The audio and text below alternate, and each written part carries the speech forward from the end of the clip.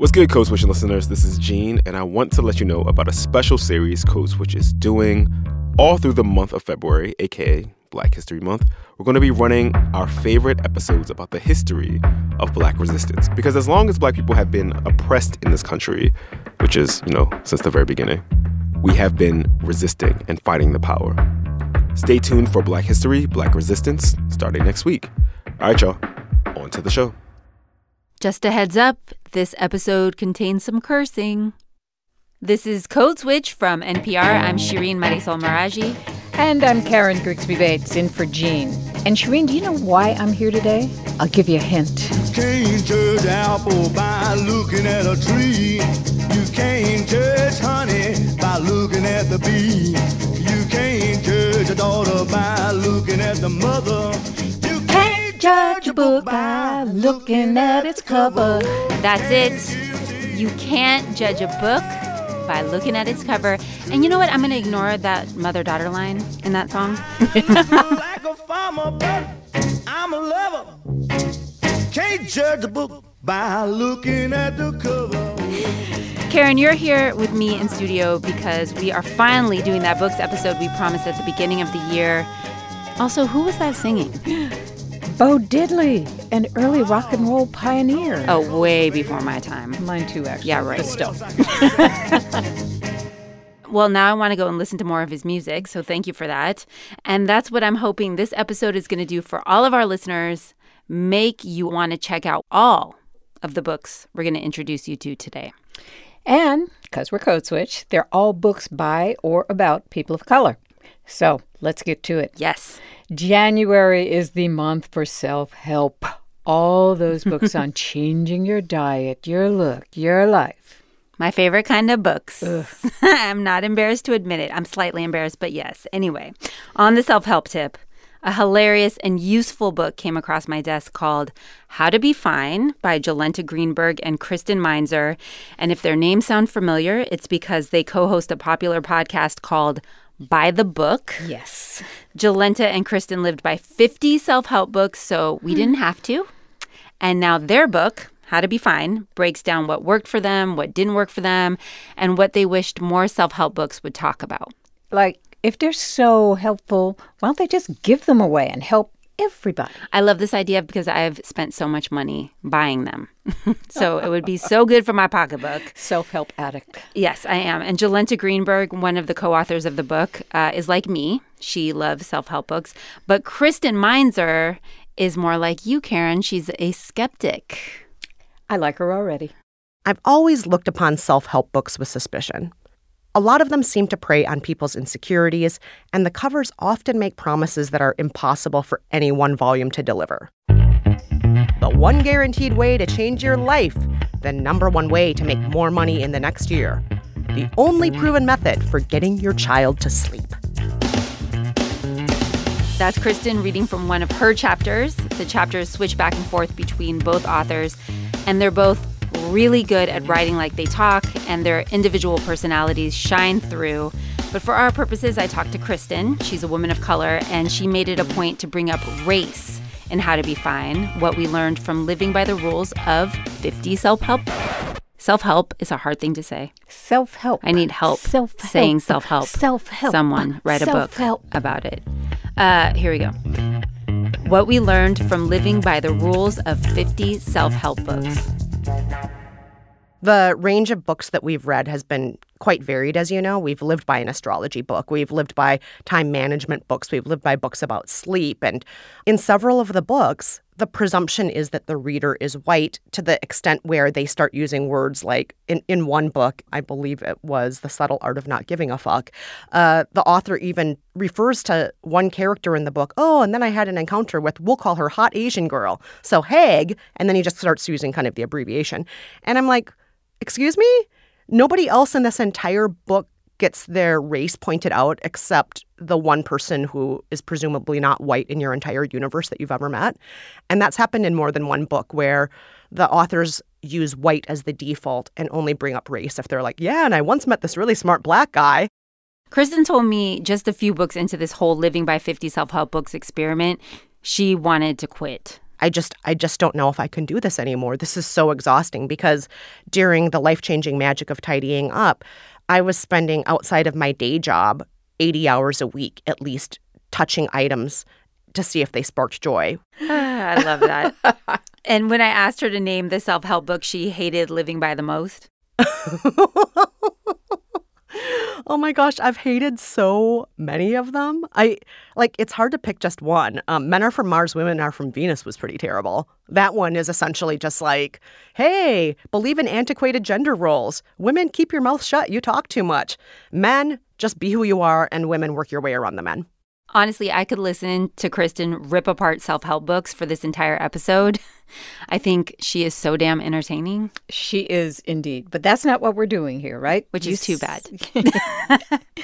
You said in How to Be Fine, they also wrote about books that they found helpful. So did Kristen find anything she read in those 50 self-help books useful? She did. She did. I absolutely loved a book called A Simple Act of Gratitude. And in that book, we were encouraged every single day to write a letter of thanks and to look at the world through the eyes of gratitude and see the good that was in the world. When people asked how we were doing, to not bitch about how bad the subway was, but to say something we were thankful for. Like we're taking the Ratchet subway to a job we're grateful for. There you go. Let's stop there, lest you give the entire book away and I drowned in your gratitude. Oh, good idea. Everybody, get ready, get out your pens, write my recommendation down. It's How to Be Fine, What We Learned from Living by the Rules of 50 Self-Help Books by Jolenta Greenberg and Kristen Meinzer. It's the self-help book for people who don't have time to read any more self-help books like me. And it's also for people like Karen who are skeptical of the entire genre. Oh, and one more thing. It's available for pre-order right now, but it's not actually out until March. But instead of bitching about that, I'm reminding you all that it feels so much better to be thankful. Where is the real Shireen? Bring her back. I am grateful for everything. Well, Kristen gave you food for the soul, and our producer, Jess Kung, has food for the body, real food. Here's Jess talking with us about their recommendation. Hi, howdy. Hey there, Jess. Yeah, my recommendation is The Key to Chinese Cooking by Irene Kuo. This book is from 1977. And, great year. Irene Kuo died in 1993. Oh, that's sad. Yeah. So who was Irene Kuo? So the main sort of historical reference for her life is this article from Food 52 by Mayuk Sen from a few years ago. But basically, she's this restaurateur. She grew up, lavishly rich in China. So her family, staffed their kitchen with cooks from all over the country, and they were able to travel a lot and sample food from all over. Eventually, she, left China when Mao rose up to the U.S., and she opened these two restaurants in Manhattan, Ginkgo Tree and Lychee Tree, which were these, lavish food halls. Irene Kuo was, pals with a very young Barbra Streisand. Ooh, wow. I love Barbra Streisand. That was a while ago. Yeah, so there's a profile of her from the New Yorker around her 20th birthday, and she's quoted saying, "My birthday was a couple of weeks ago. I'm 20. The owners of the Lychee Tree are old friends of mine. I grew up with Chinese people. I used to babysit for a Chinese couple in Brooklyn. They had a restaurant and taught me to enjoy Chinese dishes. I often go to Chinatown to eat late at night. You get wonderful white hot breads with the center filled with shrimp at the little coffee shops there. Only 10 cents. I love food." Such a bargain.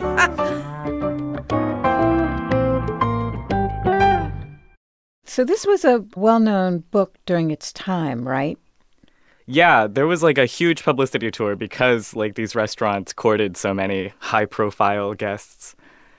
But a big push that Irene was going for was to make Chinese food both fancy and accessible as Italian or Greek food, which had been growing in prominence. So when she pitched this cookbook, she made sure the recipes allotted for the limits of the American market, but also didn't shy away from the fact that, you might be eating animal parts you aren't used to, white America. Did you cook anything from this? Yes. Last night, I made her Szechuan eggplant. Oh, yum. I'm saying it's Szechuan because that's how it's spelled out I don't like saying it like that. No, say it the How other do you way. say it? Well, it's weird when you like mix languages, right? So it's like Sichuan. And it's like, oh, man. But here's how she describes it in the like intro to that recipe. This is a stimulating stir-fried dish full of seductive aromas. Dark and gleaming, each piece of eggplant is plump and soft, and a wonderful complex of flavors comes through. Hot, sour, salty, and sweet. Eggplant emoji. It's true. So you've made this sound very attractive, Jess, but it was published in 1977. Is there an updated version? And if there isn't, where do we find this book? No, this book is actually out of print. Her family owns the rights to it, and they haven't expressed any interest in getting it republished. So it's only available through secondhand sellers. But I think that's all the better, because God knows, like, used bookstores need the help. Yes. And they're always fun to browse through and buy stuff from. Yeah, so, you can search for this book in particular on, like, thrift books or whatever. But I would also just highly recommend looking at a used bookstore and finding some older cookbook by an immigrant woman who just really missed her homeland, because I guess that was a rich genre of cookbooks for a while. Thanks, Thank you, Jess. Yeah. You've made me hungry. Me too. That was producer Jess Kung recommending Irene Kuo's The Key to Chinese Cooking. Well, this is the perfect time to bring in our next Code Switch teammate because, fun fact, her grandmother moved to the U.S. from Sri Lanka in the 60s and wrote a cookbook that got published. I'm talking about Kumari Devarajan. Hey, Kumari. Hey, yeah, you're right. My Pati, Amirtham Devarajan, in 1981 published a cookbook called Curry in a Hurry, which was supposed to be a guide to how to cook Sri Lankan food when you don't have all of the spices and help available that you would in Sri Lanka. And yeah, my grandmother, she's turning 98 this year, still kicking.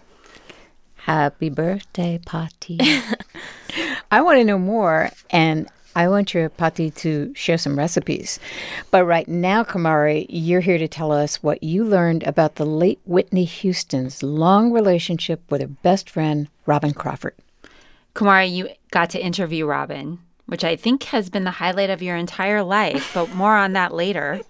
You got to interview Robin about her memoir, A Song for You, My Life with Whitney Houston. And why'd you pick this book? So I think a lot of people would choose this book because they want to know more about the superstar that is Whitney Houston.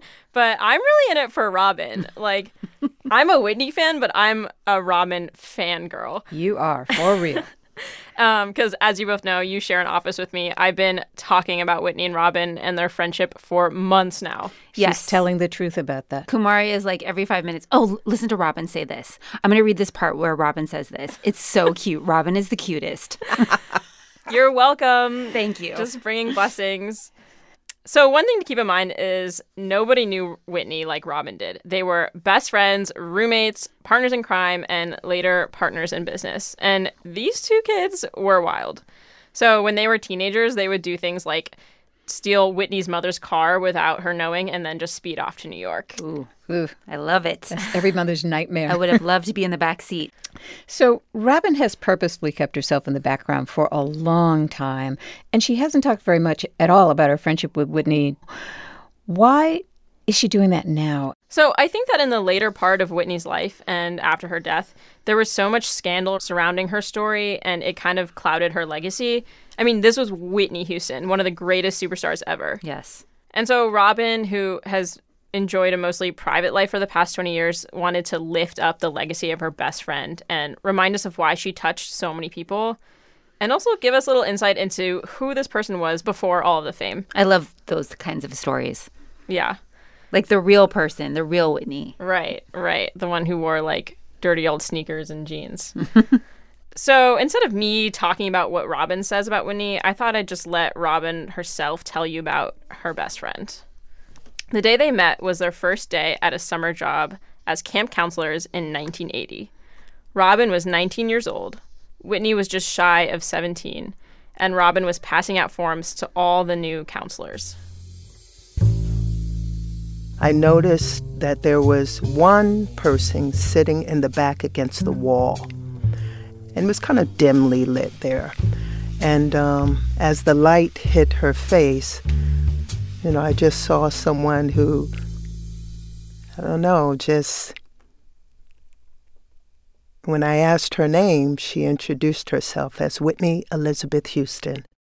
It wasn't until after that, as I walked away, before then, I said, I'll keep an eye out on you. And I don't know why I said that. It just came out. We became fast friends. If we weren't at my house, then we were at hers. Her room was a wreck, stuff all over. Clothes were piled on the floor. Her bed sat perpetually unmade. One time, when I was in her room, we kept hearing this crunching sound. We traced it to a mouse in her bag eating Lay's potato chips. We're like, what is that? You hear it? Can't eat just one. The physical part of our friendship was in the early years, and we enjoyed those moments, and we kept them safe. Trying to put that into words with someone who wasn't me and wasn't her is just like, why bother? They would never understand what we had at that time, two women who really loved and were there to support and care and stand by and stand up for each other. That's how we felt. It wasn't anything that we were ashamed about, but that time they wouldn't leave you alone. When we moved to our first apartment together, we were not physical. It either was late 82 or definitely 83. We were very good roommates. I pretty much did most of the tidying up. She loved to vacuum. I don't know what she loved about vacuuming, but she would hold the cat in her left arm like a football, and she would just vacuum. My brother was stationed in Goldsboro, North Carolina, and we went to visit him. We get there, and he has this kitten, and she bonds with this cat. So when it was time for us to leave, she asked my brother if she could have it. Back then, you could sneak an animal on the plane, because she sure did. She got on the plane and then took a blanket from the overhead and wrapped the cat in it. And at that point, we saw black fleas, like little tiny little specks. And when we landed, she took that blanket and she put it back in the overhead. And that was bad. And we knew it was bad. But what were we going to do with it? We were still sneaking the cat around. So we get the cat home, and there were fleas all over the apartment. I mean, everywhere. On my socks.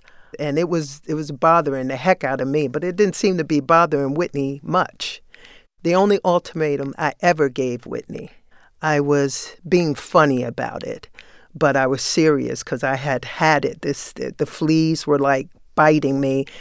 And I said, look, I can't take it anymore. Either this cat has to go or I have to go. And she just looked up at me and she said, well, pack your shit. But, I wasn't going anywhere.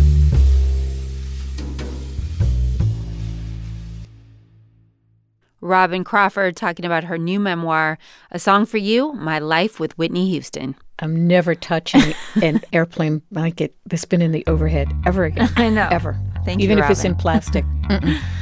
And thank you, Kamari, for bringing us that. Yeah. Thanks for having me. And that wraps up our first 3 book recommendations. We've got 3 more coming at you. They're all very good, so stay with us. That's after the break.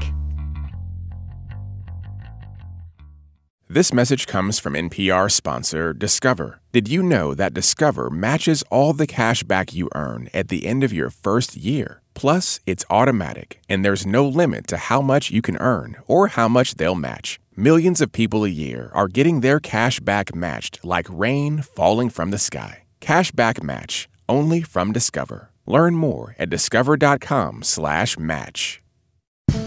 What does it take to start something from nothing? And what does it take to actually build it? I'm Guy Raz. Every week on How I Built This, I speak with founders behind some of the most inspiring companies in the world. NPR's How I Built This? Listen now. Shireen. Karen. Code Switch. Our editor, Leah Donnella, looks really sweet, right? In case you've never met Leah, she has big Bambi eyes and a soft voice and a bright smile. But when we asked what her book was, it was hella scary. Who knew? What do they say? Still waters run deep. But I've seen Leah act like a monster, so I cannot possibly see her as fragile. And Leah chose Tomi Adeyemi's novel, Children of Virtue and Vengeance. It's the second in a planned trilogy. The first one was Children of Blood and Bone. That one starts out, they killed my mother. They took our magic. And it did very, very well. Spent several weeks on many bestseller lists. So let's hear what Leah thinks. Hi. Hi. Karen, you are totally right. This book is very scary. It's a young adult fantasy novel set in Nigeria. And the series broadly centers around this long, heated conflict between people who have magic powers and people who don't. And both of the books so far in the series are intense, but the second book was, like, relentlessly intense. So I asked Tomi about that. Children of Blood and Bone was obviously a very heavy book, but there is also a lot of, like, you know, people falling in love, deep friendships being formed. You see this, like, great relationship between a sister and brother, and it's got these, like, moments of lightness. And then Children of Virtue and Vengeance, man, that was a harder read for me. My whole thing with these books is they have to be real. Like, book one was real, or at least I tried to make it as real as possible from a personal struggle, which was, you know, the Black identity, the marginalization, police brutality. Book two is still real. It's just these aren't issues that I've lived through, but these are issues that lots of people are living through throughout the world. Therefore, I don't get to be any more frivolous. It's like, okay, this is a war. There is no happy ending. I was like, wow, the whole thing about war is how many people can I kill? Who can kill the most people the fastest? That's what war is. That's literally the game. Interesting that these are fantasy books, but she wants to root them so deeply in reality. But of course, that's true with many of the Black authors who write fantasy and sci-fi. Samuel Delany, N.K. Jemisin, and the queen of the genre, Octavia Butler. Right. And Tomi said that while she was writing these books, she was thinking a lot about that and the difference between writing fantasy from a white perspective, which we see all over the place, and writing fantasy from a Black perspective. Like, we don't have to imagine oppression. This is real. We don't have to imagine what it would be like to be a refugee. There are refugees. So it was sort of like, okay, fantasy and sci-fi, they are all stories of oppression, but largely erase the people in our contemporary society that are actively being oppressed. So I'm going to do what fantasy and sci-fi has always done, but this time I'm going to do it from a very personal place. This is a young adult book, Leah, but it sounds like it's getting into very adult themes. For real. And Tomi said that even though it is getting into, like, a lot of very grim stuff, she knows that her young readers, especially her young Black readers, can handle it. We have this desire, I think, to shelter younger people, even though the world as a whole has not sheltered young people. But I think that's been broken or is shattering, like, more and more each year, just because it's like, okay, I can't say you're so innocent and you don't know the evils of the world and also have you practice a school shooter drill. That's an excellent point. It really is. And I am really sad she had to make it. Leah's recommendation was Children of Virtue and Vengeance by Tomi Adeyemi, which sounds very intense. But now I want to read these books. And I'm glad that I get to start with the first one, which sounds like it's a little lighter. Which probably means I'll be reading these books deep into the spring because these books are chunky. But Leah says they go fast. Okay, that leaves you, Bates. What books are you suggesting? I actually pulled rank and chose 2. Senior correspondent Karen Grigsby Bates, everyone. Pulling rank. As she should. One is timely and funny, Shireen, and the other one is timely and poignant. I like the idea of ending on funny, so let's go with poignant first. Okay. That would be a story that was inspired by loss. I've known writer Susan Straight for years. She writes novels about life in the parts of Southern California that don't fit the stereotype. Her city of Riverside is far away from the surfers and Beverly Hills and the kind of things people think about when you say Southern California. She mostly writes novels, but not this time. Her most recent book is called In the Country of Women. Ooh, I like that title already. What's it about? Well, Susan says she's been listening to stories of her family, especially her female in-laws, for years. But when the matriarch of her ex-husband's family died, Susan says she wanted to write the stories of Ms. Alberta's life down for her daughters. She wanted them to know the strength and drive that runs through their family. Now, this is interesting because Susan is white, blonde, and Swiss-descended on her mother's side.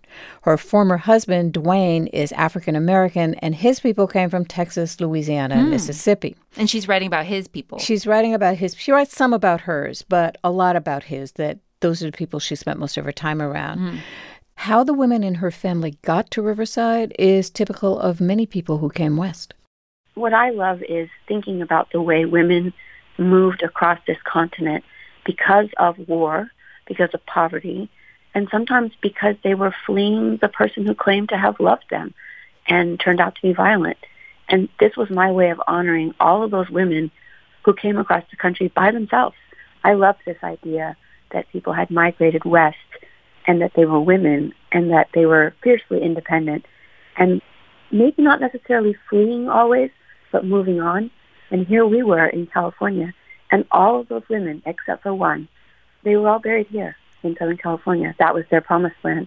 Susan wanted her girls to know the stories of that migration, Shireen, of how the aunties, the cousins, the grandmother they grew up around made a home here, even if her girls have since moved away.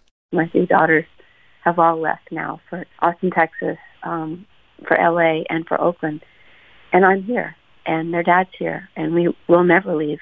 We're kind of the bearers of the stories. I often think of all the stories, like this network of stories. I hear a new story every day from a neighbor, and I'm just astonished by the bravery of all these women around me.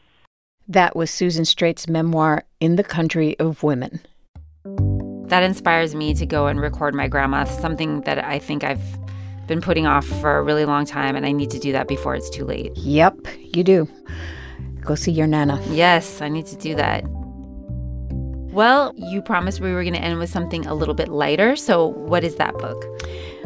It's called Such a Fun Age. It's a book that was just published by Kiley Reid. Kiley is a young Black woman who's written a first novel that is at once funny and infuriating and of the moment. It opens when a young Black woman, Amara, brings the toddler she's babysitting into a Shishi boutique grocery in Philadelphia. The plan was to keep the child occupied while her parents coped with an emergency at home, so she didn't have to see it. But a white woman in the store suspects Amara has kidnapped the child, and 6 store security on her, and a confrontation follows. Wow, that is quite an opening for a book. Yep. And you know what? It doesn't sound funny, Karen. You said this was going to be funny. Well, it has its moments. Kiley, Shireen, actually reminds me of a Black version of you. And you'll see why in a minute. She was. She spoke at the Breakfast for Librarians during Book Expo in May. So here's Kiley, who actually worked as a nanny for a few years when she lived in New York, talking about life imitating art at the beginning of her book. The week that my book went on submission, the police were called to a Starbucks in Philadelphia because 2 Black men had decided to sit down and wait for a meeting. In that same week, a young Black student at Yale fell asleep in her dorm's common area when she was studying, and she woke to police who'd been called by a concerned white student. I'd written the grocery store scene 3 years prior, and I love hyperrealism, and so I always wondered, is this believable? Does it come across as something that would actually happen? And it's a really sad and mixed feeling of relief and heartbrokenness to see how much the scene is very relevant right now. There's currently a large question as to how we talk about race and class, but I hope this novel sheds a light on the fact that we're always talking about race and class, whether we're calling it out by name or not. And that was Kiley Reid talking about her new book, Such a Fun Age, Karen's final recommendation. And we're going to leave it there. We hope you'll take us up on at least one of these suggestions. Look out for Q&As as well with a few of these authors on the Code Switch blog. And we're trying to get back into doing songs that are giving us life. Remember those, Shireen? Oh, yes. And in case you're new to Code Switch, these are the songs that someone on the episode loves because it really does give them life. And this week, Kumari picked the song. Kumari, tell us about it. So this song is You Give Good Love by Whitney Houston. It's the first track on her first album, which is called Whitney Houston, that came out in 1985. And if you look up the music video, Robin is in it, and she's one of the background singers, and she looks so good in this, like, oversized blazer. And after the video came out, Whitney went to Robin's mother's house with the video and was like, Miss Crawford, look, there's Robin right there. Check her out. And so whenever I hear this song, I just like to pretend that Robin is singing back up for Whitney and supporting her and just being her rock.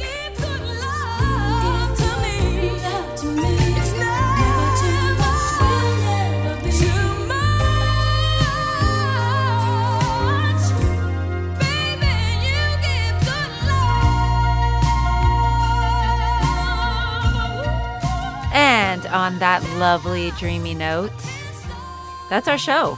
Please follow us on Twitter. We're at NPR Code Switch. Karen's at Karen Bates, and I'm at Radio Mirage. Kumari, what's yours? Kooks and Ladders. Oh, yeah, Kooks and Ladders. Kooks with a K. And you know, every one of you, we love hearing from you. Our email is codeswitch@npr.org. You can send us your tricky questions about race with the subject line, Ask Code Switch. Sign up for our newsletter at npr.org/newsletters. Karen writes it. She gets real funny with it. This episode was edited by the sublime Leah Donnella and produced by the incorrigible Kumari Devarajan. Shout out to the rest of the Code Switch fam: Steve Drummond, Jess Kung, Adrian Florido, L.A. Johnson, and my regular co-host Gene Demby. Our interns are Diane Lugo and Isabella Rosario. I'm Shireen Marisol Meraji. And I'm Karen Grigsby Bates. See ya. Peace.